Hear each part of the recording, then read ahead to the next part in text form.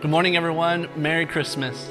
Yesterday, we had such an amazing time gathering with you all in a space that we love for our Christmas Eve service. And with Christmas Day being on a Sunday, we thought that you would enjoy being right in your home. And so we want to bring a Christmas Day service to where you're at. Hopefully you all get to enjoy what today makes so special, like spending time with family. Eating some good food. And of course, some presents, right? But most of all, that you would have thankfulness for what today is, a reminder that our God sent our Lord Jesus, the Messiah, to come down here on earth to be God with us, Emmanuel. So we hope that you're surrounded by people that you love today, whether that be family or friends, to hear the Christmas message. And so today we're going to be looking at a portion of scripture from the Old Testament, from the book of Micah. And this scripture was actually quoted in the New Testament in Matthew chapter 2, which we looked at last night. It happened when King Herod had heard that a new king was to be born. And he gathered together these priests and these teachers, and he asked them that question. And so they quoted to him this prophecy from Micah that was 700 years old, saying that this new ruler of Israel was going to be born in Bethlehem. And this obviously was speaking about Jesus. And so today we're going to have a teaching on that scripture. And Demetria is going to read from that book right now. So if you have a Bible, you can open it up to Micah chapter 5, and she'll be reading from verses 1 through 5.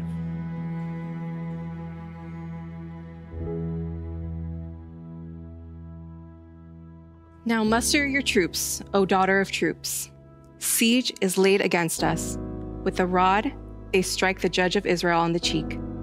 But you, O Bethlehem Ephrathah, who are too little to be among the clans of Judah, from you shall come forth for me one who is to be ruler in Israel, whose coming forth is from of old, from ancient days. Therefore he shall give them up until the time when she who is in labor has given birth. Then the rest of his brothers shall return to the people of Israel. And he shall stand and shepherd his flock in the strength of the Lord, in the majesty of the name of the Lord his God. And they shall dwell secure, for now he shall be great to the ends of the earth, and he shall be their peace.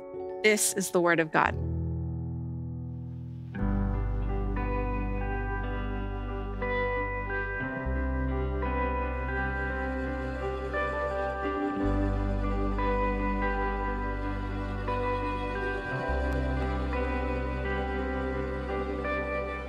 O holy night, the stars are brightly shining.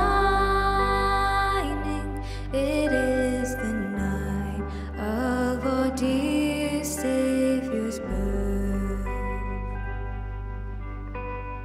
Long lay the world in sin and error pining, till he appeared and the soul felt its worth. A thrill of hope, the weary world rejoices, for yonder breaks a new and glorious morn. Fall on your knees. Oh, hear the angel voices. Oh, night divine. Oh, night when Christ was born. Oh, night divine. Oh, night when Christ was born.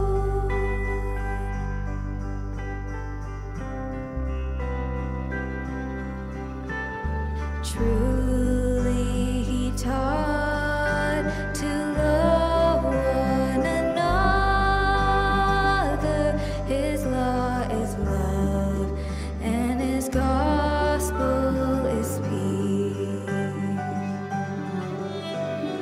Chains shall he break,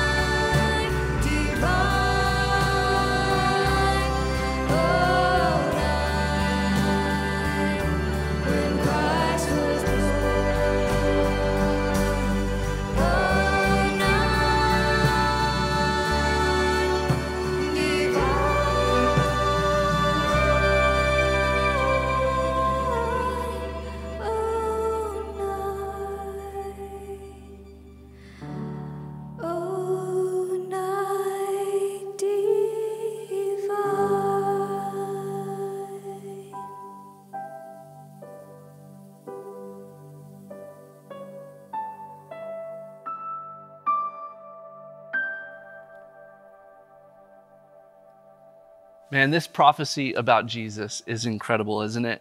And like many prophecies of the Bible, it can have both a short-term fulfillment and a long-term fulfillment. And what that really just means is that when Micah was first saying this, it was connecting to what was happening in Israel during the times when he was living.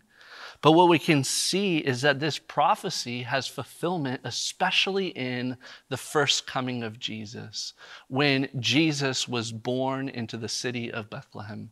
And even still, there are ways that this also speaks about the second coming of Jesus. Yet when studying prophecy in the Bible, what we really want to know is, what is God's purpose in giving us prophecy? And the main purpose of biblical prophecy is to wake us up to the reality that we ought to be living for God today. Because he is the eternal one, and he holds all power and all plans and all purposes for heaven and earth right in the palm of his hands. See, God has, and God is, and God always will be working out his power and his plans and his purposes, and it's for our benefit that he does. Now, God decided that at the right time, which we could say now is at the center of human history, God did the most miraculous and meaningful act that this world has ever known or seen. God sent forth his son, Jesus. He came from heaven above and he was born to earth below. He came from a virgin conceived by the Holy Spirit. Jesus is his name. We also call him Emmanuel, which means God with us. God became a man into this world so that he could redeem us out of this world to himself. And it is this Jesus that we are celebrating here on Christmas. We celebrate who he is and what he has done to save us. Jesus, you could say then, is at the center of God's eternal purpose for all time. Now, this prophecy in Micah chapter 5 was God's way of saying beforehand that he was going to do this. And it gives us the assurance and the confidence that if God was in control of when and where his son was going to be born, then you can trust that he also knows everything about you. He knows who you are. He knows where you have come from, and he knows where you're going. Now, in verse 1 of Micah chapter 5, we hear a calling out for troops to gather. Israel is being called to muster her troops because siege has been laid against her. And again, this can have reference to when the nations took Israel into exile around the time of King Hezekiah, and how a siege came in and humiliated that judge of Israel by striking him on the cheek with a rod. But it's also not hard for us to see as believers in Jesus that we also have a judge who was struck on the cheek. Jesus, who really is the true judge of all, gave himself to be judged by the Romans and by the Jews, and he was crucified. And we're told in the Gospel accounts that at one point, soldiers blindfolded Jesus and hit him in the face and said, "Prophesy, who hit you?" I wonder if Jesus thought about this prophecy in Micah chapter 5 in that moment. Yet Jesus remained silent. And like a lamb, an innocent lamb that was being led to slaughter, he was crucified. Because you see, it was for that purpose that Jesus was born. He was born to die. And you could say, well, aren't we all born to die? And yeah, that's true. It's said that 1 out of every 1 person is going to die. It's a 100% guarantee that you will die. But Jesus' death, of course, is different than any other death in human history. Jesus died as a sinless sacrifice so that God could redeem you and I as sinners. And we really are the ones that are deserving of death. So if you're celebrating Christmas today in Christ, that is what you are celebrating. That the God of the universe would humble himself and take on the form of a man, and being born as a baby, he would grow up to die on a cross. You could say that he lived so that he could die, and he died so that you could live. That's what Christmas is all about. Now, if I could just spend a few more moments on this Christmas morning to tell you a little bit more about this humble king named Jesus, would you consider with me from verse 2 where it was that Jesus was born? Verse 2 is unique to this whole book of Micah because it's as if God takes over and speaks for himself. This is God the Father speaking about how he would bring forth for himself one who is to be ruler in Israel. He says, "But you, O Bethlehem of Ephrathah, who are too little among the clans of Judah," he says, "from you I will bring forth my ruler." Now, you may or may not know that Jesus was born in a town called Bethlehem.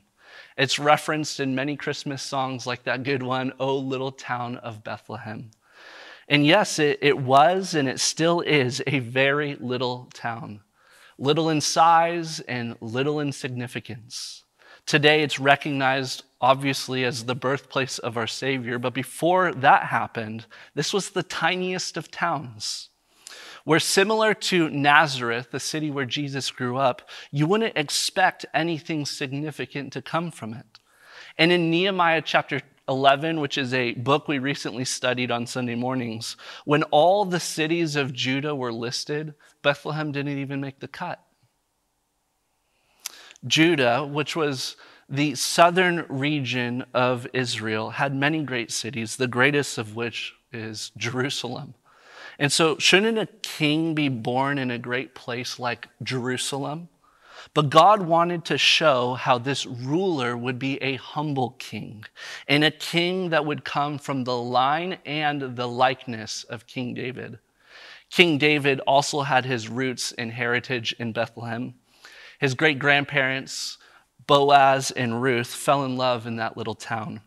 And David, who was the youngest and smallest and mostly forgotten son of Jesse, also came from that city and became that great king in Israel.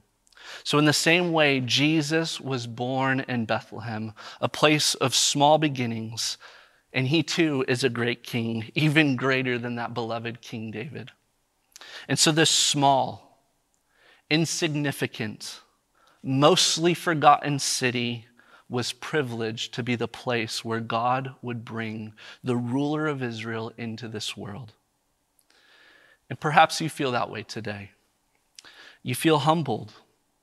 And maybe you feel like there's not much significance to life right now. Perhaps you especially feel that this morning.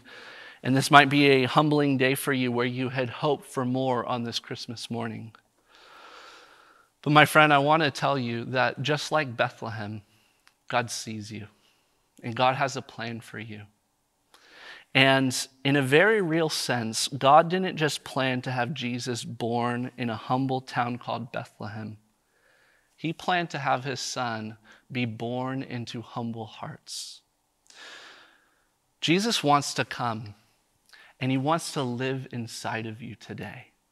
He wants to be the ruler of your life because you see, this is not just the ruler of Israel that we're talking about. This is the ruler of all. This is Jesus, the King of kings and the Lord of lords, who is the beginning and the end. And Micah puts it this way, that his coming forth is from of old, from ancient of days. And that's just a fancy way of saying that Jesus is eternal. Jesus is the eternal one. His coming forth is of old, and yet he came into time and space. He came to Bethlehem of Ephrathah to give eternal life in his kingdom. You can have eternal life in Jesus today by believing in him. And Bethlehem means house of bread. And Jesus said that he is the bread of life. And if you believe in him, you will never hunger. And Ephrathah means fruitful. And Jesus can make your life fruitful today by the Holy Spirit. So today, if you believe and partake in the eternal life that Jesus freely gives, you will truly have eternal life. Now, in these final verses 3 through 5, they speak to us about how Jesus will restore God's people Israel at his second coming, But I want you to know that you do not need to wait for that day for these things that Jesus offers to be a reality for you today. So in verse 3, King Jesus is also called a brother. And you can be in the family of God. And Jesus is seeking to bring people back into God's family. And then in verse 4, King Jesus is also called the shepherd of his flock.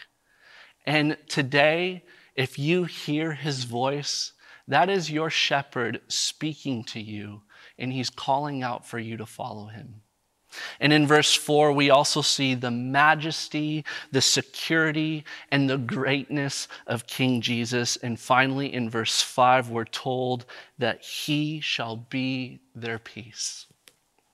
So I prayed that today, that this message, this prophecy from Micah chapter 5, has brought peace into your home and into your heart. Because the peace that God brings is actually Jesus himself. And like I said, he's not just interested in coming into a world or coming into a humble city. He's interested in coming into your heart.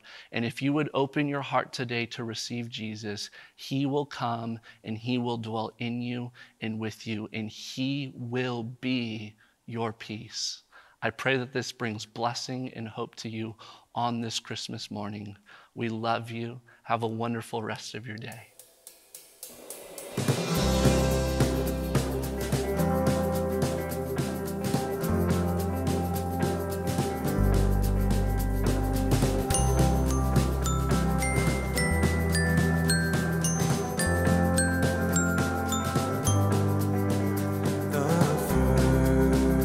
Noel, the angels did say, was to certain poor shepherds in fields as they lay, in fields where they lay keeping their sheep on a cold winter's night.